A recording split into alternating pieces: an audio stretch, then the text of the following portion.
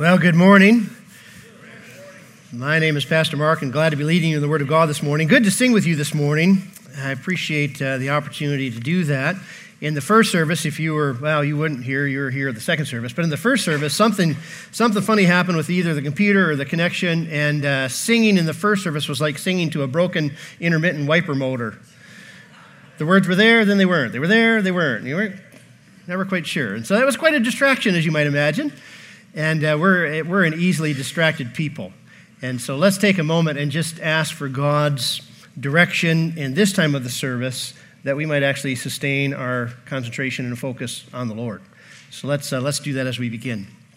Heavenly Father, we come before you this morning again with glad and grateful hearts for all that you've done for us in Christ, and grateful that through him we draw near and find grace and mercy and help in our time of need.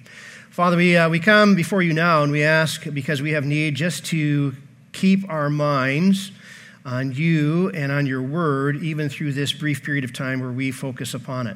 So we ask for that kind of grace to us this morning, a sustained concentration, attention to you and to your word and what it has for us today. And we know that you're able to do beyond what we ask or imagine. We're grateful for that, but we pray this in Jesus' name. Amen. Well, take out your Bibles and turn with me to Mark chapter 5, or I should say return with me to Mark chapter 5. Pastor Ian read it earlier in the service. It is the text for this morning. We find in Mark chapter 5, as you read it this past week and as we reread it in the service, that the biblical text turns from the teaching of Jesus, which we found in Mark chapter 4, which was last week, but the biblical text turns from the teaching of Jesus to the activity of Jesus, which we've begun to observe as we've made our way through Mark's gospel. As you read Mark chapter 5, the activity of Jesus revealed in the chapter is quite dramatic and very powerful. In chapter 5, we read Jesus encounters a demon-possessed man and a diseased woman and a desperate dad with a dead daughter. How's that for all D's? If you're taking notes, you can put that down. A demon-possessed man, a diseased woman, a desperate dad, and a dead daughter. While all three of these are unique experiences, unique encounters and episodes with Jesus Christ, they do share something in common. All three of them are desperate situations. In all three situations, all the potential treatment options have been explored, expended, and proven to be ineffective. Think with me through these encounters: the demon-possessed man, the diseased woman, and the desperate dad with a dead daughter. The demon-possessed man had been, according to the text, according to the very first paragraph of chapter 5, he had been repeatedly bound and shackled and chained down, all in an effort to restrain him, all in an effort to subdue him. But all human effort and every measure taken had been a failure. They could not subdue this man. And so the man lived in isolation, and he would harm himself instead of harming others. All treatment options for him has failed. Nothing has worked. He lives in a cemetery all alone. How dreadful. How horrific. Well, the diseased woman.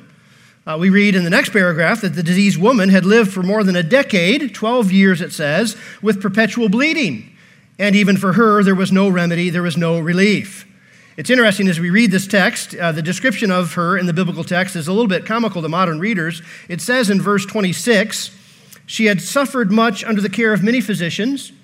She spent all she had and was no better, but rather grew worse. That kind of sounds like modern medicine. Suffered, lots of physicians, spent everything, no better, grew worse. We encounter this woman and we come to understand that beyond being weak and anemic and fragile, she would have been ceremonially unclean from her constant bleeding. So cut off from the religious community. She would have been socially isolated and cut off from all culture and common living.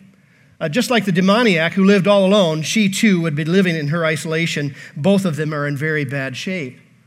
This diseased woman, her life situation was horrible, and all treatment had been a failure.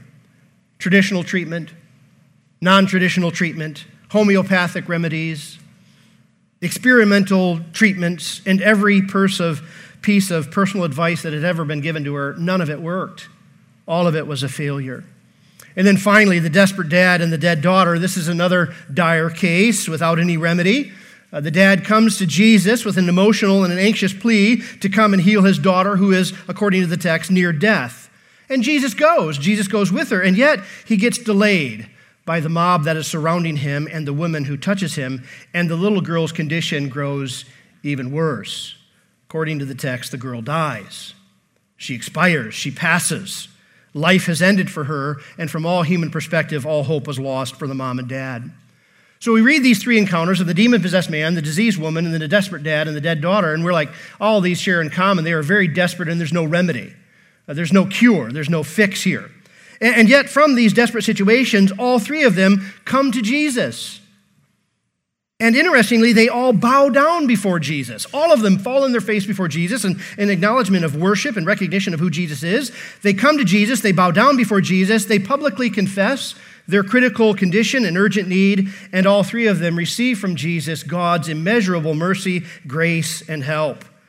Remarkable. Let's walk back through these three experiences.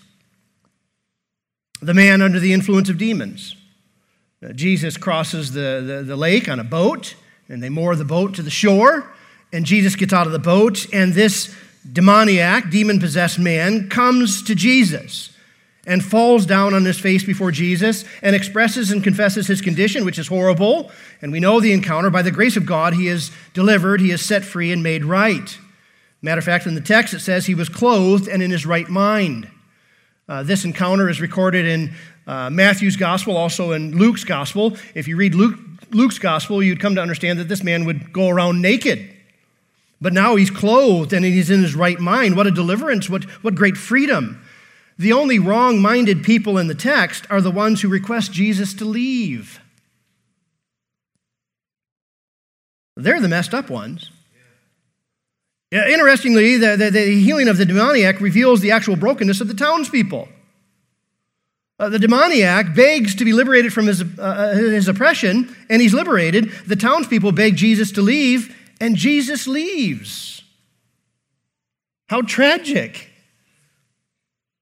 The townspeople are not interested in the strong man. You remember the strong man from chapter 3, verse 27? Jesus is the strong man. And they're not interested in the strong man who holds such power living among them. Why?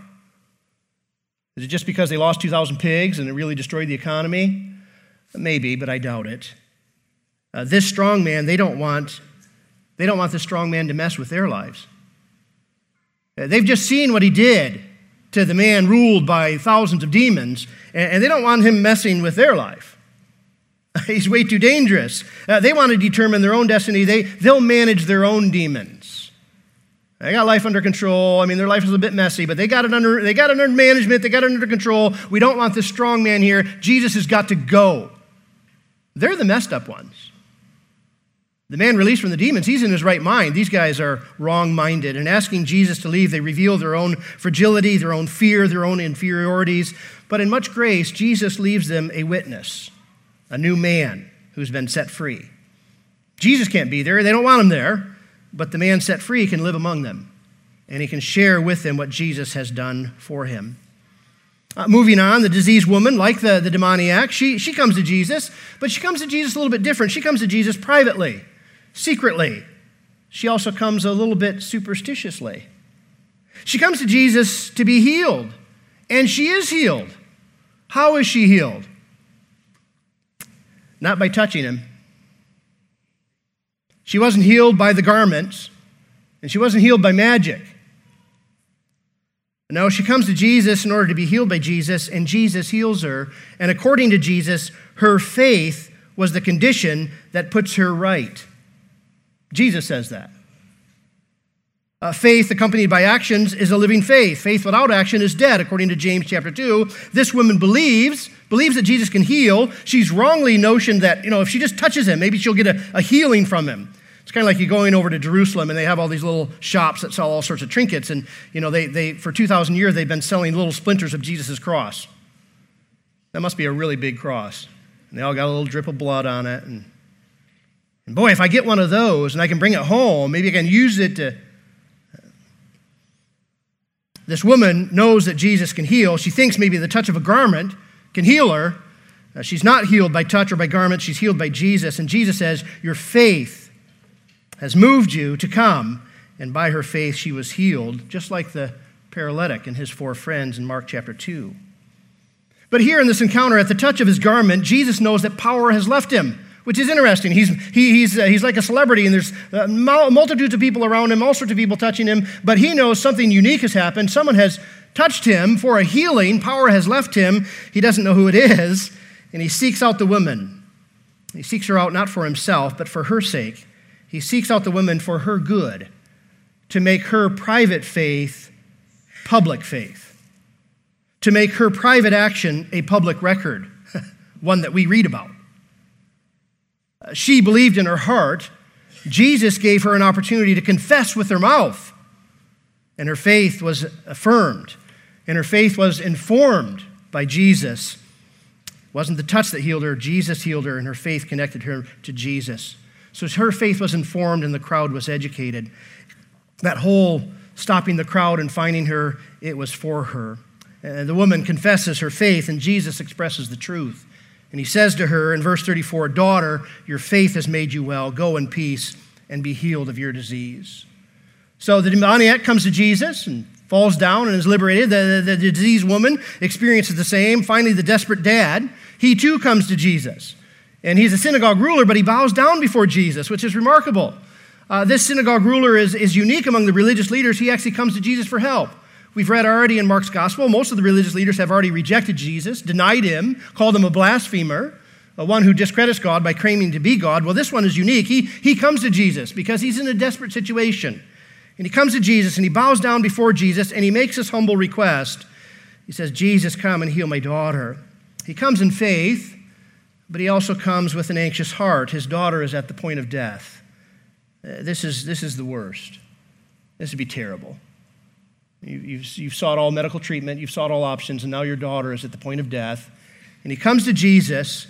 Unlike the Roman centurion that we read about in Luke's gospel, who believed Jesus can speak and heal at a distance, this synagogue ruler believes Jesus has to get to her and has to be in close proximity and has to touch her for his daughter to be healed. Also, a little bit of superstitious faith here, too. Jesus got to come and lay his hands, and then she'll be healed. Well, Jesus plays the game, and Jesus goes along, but as Jesus is going along to this synagogue ruler's house, Jesus gets delayed. Jesus' delay with the woman with the chronic condition creates a real disaster for the child with the acute condition. I mean, this woman has lived with this bleeding for 12 years. You think she could go a few more hours? You think maybe that could wait? Because we got a child here that's near death. Jesus delays because of the woman who has the chronic condition, and a real disaster happens for the child with the acute condition. The child dies. And I read this passage and I'm like, does Jesus not know how to do triage? Does Jesus not know how to take the more serious and urgent cases first and deal with the secondary cases later?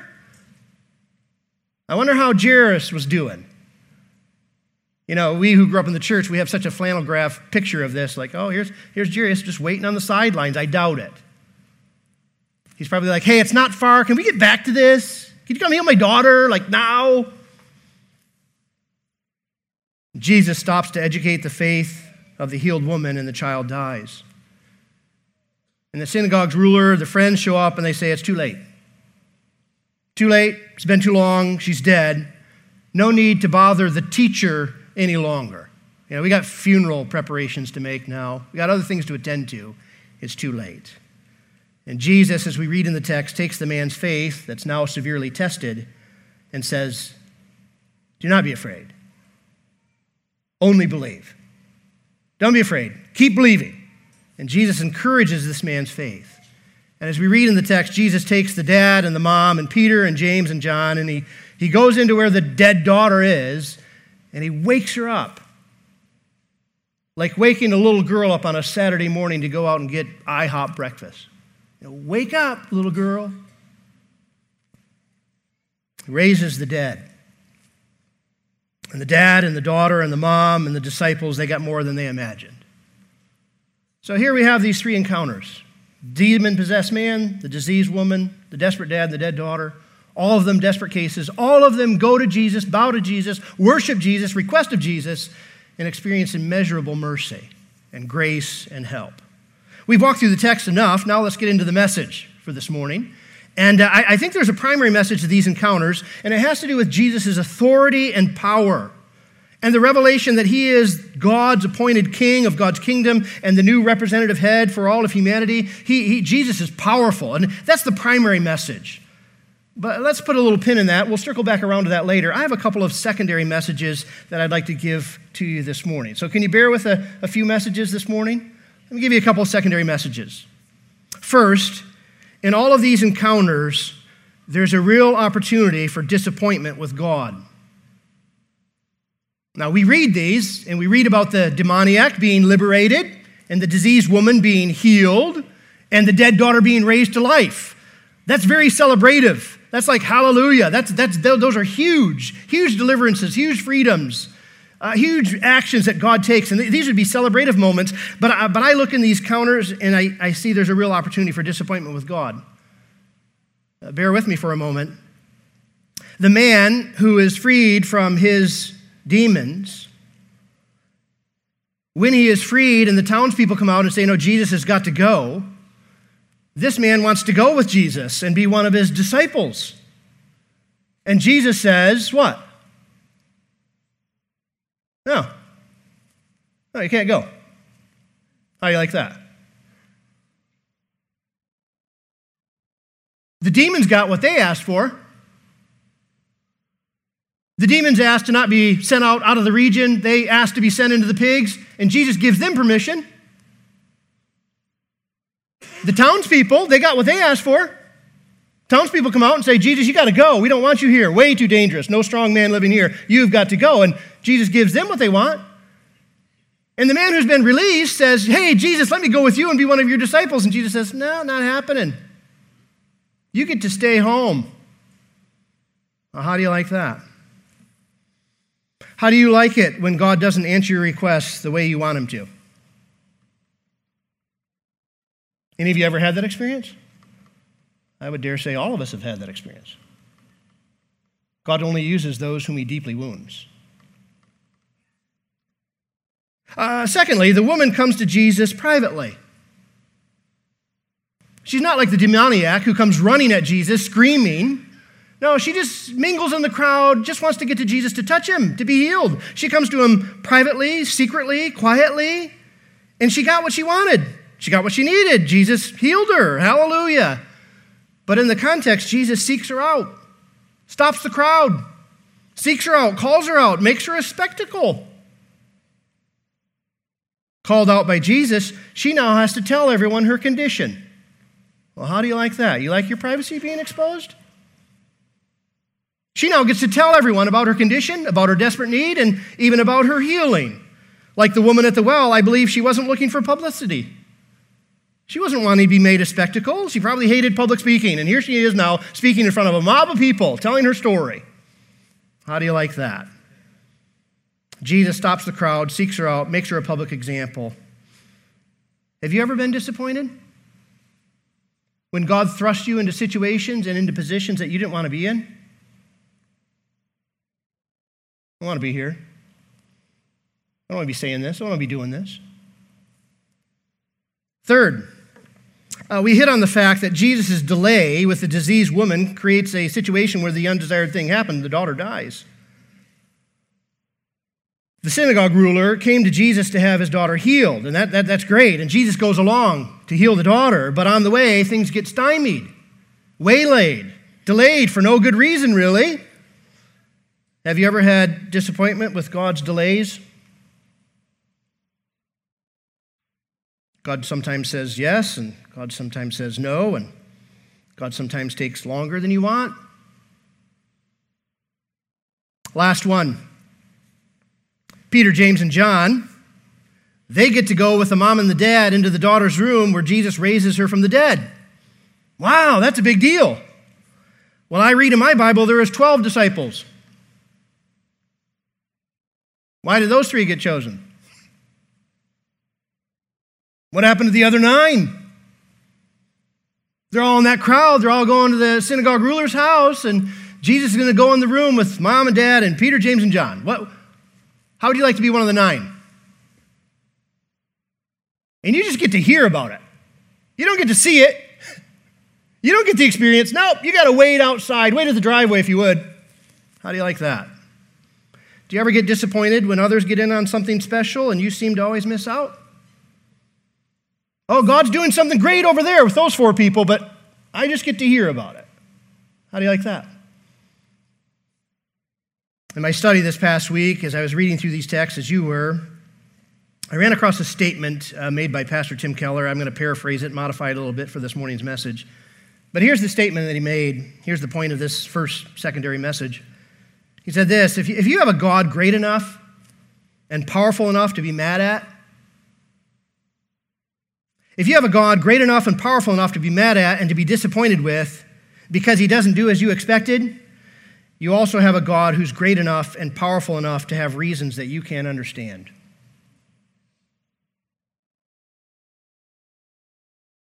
The little child doesn't always understand why the parents say no. And the little child doesn't always understand when the parents say, no, you have to wait a while, or it's not your turn. It's your brother's turn, it's your sister's turn. The little child doesn't always understand why they're asked to do things they don't want to do, required to do them, or kept from doing things they do want to do. But we understand this. The older, mature, wiser parent knows how to bring up the child the way they should go, and they will direct the child accordingly. We read here, God sometimes says yes, and God sometimes says no. And sometimes he acts slower than we want him to, and he often puts us in situations that are outside of our control and our abilities and our desires, and we're often not the chosen ones. And sometimes we miss out on the experiences of blessing and trial that others go through. But we know from Romans chapter 8, God always works for the good of those who love him. God works for the good of those who love him always, every time, and he does this to grow and develop and stretch and mature our faith because he has eternity in view, something far bigger than what we see. He's conforming us in our unique personality and temperament and agency. He's conforming us into the image of Jesus Christ, and it's a work that he began, and he's going to carry it on to completion. He'll bring it to a flourishing finish, and he's going to do it. And he'll take us through a variety of experiences, and sometimes he'll say yes, and sometimes he'll say no, and sometimes he'll say wait, and sometimes it's not for you. And we'll be disappointed, but we have a God big enough, and powerful enough to have reasons that we don't understand all the time. And I've learned, and I'm learning, I've learned, and I'm continuing to learn that I can actually trust God in mystery. There's going to be a lot of times I just don't have an answer, but I can trust him because I know who he is, and I know his character, and I know he always works for the good of those who love him, so I can lean on him. That's the first secondary message. Second secondary message. You still with me? We pick up Mark chapter 5, and we read about these 3 encounters: the demoniac, the diseased woman, the desperate dad, dead daughter. And as we read this, if we're thinking it through and meditate on it a while, we understand from Mark chapter 5, we're looking at ourselves in the mirror. In Mark 5, we see a man under the influence of evil. We see a woman who is corrupted and sickened by sin, and we read about a child who dies as a consequence of the fall. And this really speaks to every one of us. We've all been raised under the influence of evil. I understand the demoniac. He's quite a severe case. Thousands of demons living in that man. And he's liberated and he's freed. Jesus does that work in him. But as I said, the real messed up people are the townspeople, thinking they can manage their demons. They can manage their life. They can do it without the strong man, not thinking they're too under the domain of evil. We've all been raised under the influence of evil. When we were little children, no one had to teach us how to lie, cheat, and steal, to be jealous, envious, selfish, and unrighteous. No, those were quite natural to us because we were born under that dominion. And we needed to be rescued from that evil. And we were rescued from that evil when we heard the gospel of Jesus Christ and believed it. Colossians chapter 1, it says this: giving thanks to the Father who has qualified you to share in the inheritance of the saints of light. He has delivered us from where? He's delivered us from the domain of darkness and transferred us into the kingdom of his beloved Son, in whom we have redemption, the forgiveness of sins. That's Colossians chapter 1. Not only have we been raised under the influence of evil, but we've all been corrupted and sickened by sin. Titus chapter 3, for we ourselves were once foolish, disobedient, led astray, slaves to various passions and pleasures. But when the goodness and loving kindness of God our Savior appeared, he saved us. Not because of works that we've done in righteousness, but according to his own mercy he saved us, by the washing of regeneration and the renewal of the Holy Spirit. Not only have we all been raised under the influence of evil, but we've all been corrupted by sin, just like the woman had been corrupted and dealt with an incurable disease. Finally, we've all been like the dying girl, born as slaves to death. Ephesians chapter 2, it says, and you were dead. How dead is dead? Dead's dead. And it says, and you were dead in the trespasses and sins in which you once walked, following the course of this world, following the prince and the power of the air. But God, being rich in mercy, because of his great love with which he loved us, even when we were dead in our trespasses, he made us alive together with Christ. By grace you have been saved. Not by works, not by human effort, but by the grace of God. We heard a message about Jesus Christ, who died for sin, rose again for eternal life, to an indestructible life, was ascended in glory, is returning again. We heard the gospel and we fled to Jesus and we bowed before him and we received him as Savior, and we were liberated, set free from the domain of darkness, set free from the corruption of sin, set free from death, having been given by Jesus Christ his life, an indestructible life. So Mark chapter 5 is a good look at ourselves, a good look in the mirror, and a good look at our condition before and after Jesus Christ. Well, those are secondary messages. But as I said earlier, the primary message, I believe if we stood back and reread Mark chapter 5, the primary message that stands out to us is Jesus has authority and he has power. He has authority and power over demons. He has authority and power over disease. He has authority and power over death. Truly, Jesus is Lord of heaven and earth, and he is the eternal hope for all mankind. That's really the message of Mark chapter 5. Jesus has power over demons, over disease, over death. He has power. He has authority. If we went back one paragraph in our scripture, we were in Mark chapter 4 last week. If we went back to the last paragraph of Mark chapter 4, we would be reminded of Jesus standing on a boat and commanding the wind and the waves and the sea. And we could expand our message and say, Jesus is the ruler, the powerful ruler over nature, evil, illness, and death. He truly is the promised deliverer that we needed. He is the king of God's kingdom, and he's the new representative head for all humanity. And those who trust in him are brought into his victory. And praise be to God. He truly is the promised deliverer that the world was waiting for and is waiting for again. We can't wait for his return. And so we read a passage like this and we pray, return, Lord Jesus. End all evil. Establish your kingdom on earth. Come, Lord Jesus. Rule the earth with your redeemed and restored people. Consummate our salvation. Complete our sanctification. Reveal your glory and reward your people. Come, Lord Jesus. Mark's gospel reveals to us that Jesus has all power and all authority. He is King of Kings, Lord of Lords, and the promised rescuer that was promised that we needed that came. You know, we're going to conclude our service in just a moment, appropriately around the Lord's table, remembering Jesus Christ. But if you want to stay in this lane with Mark chapter 5, the one who has all power humbled himself to death. The one who has all power humbles himself to death, and he does that for you and me. The one who commands demons, cures the incurable, causes the dead to live again, he takes on a body, and he's broken for us, and his blood is poured out for us. The one who has the power to raise the dead dies. The one who can take a little girl by the hand and say, Talitha cumi, wake up, little girl.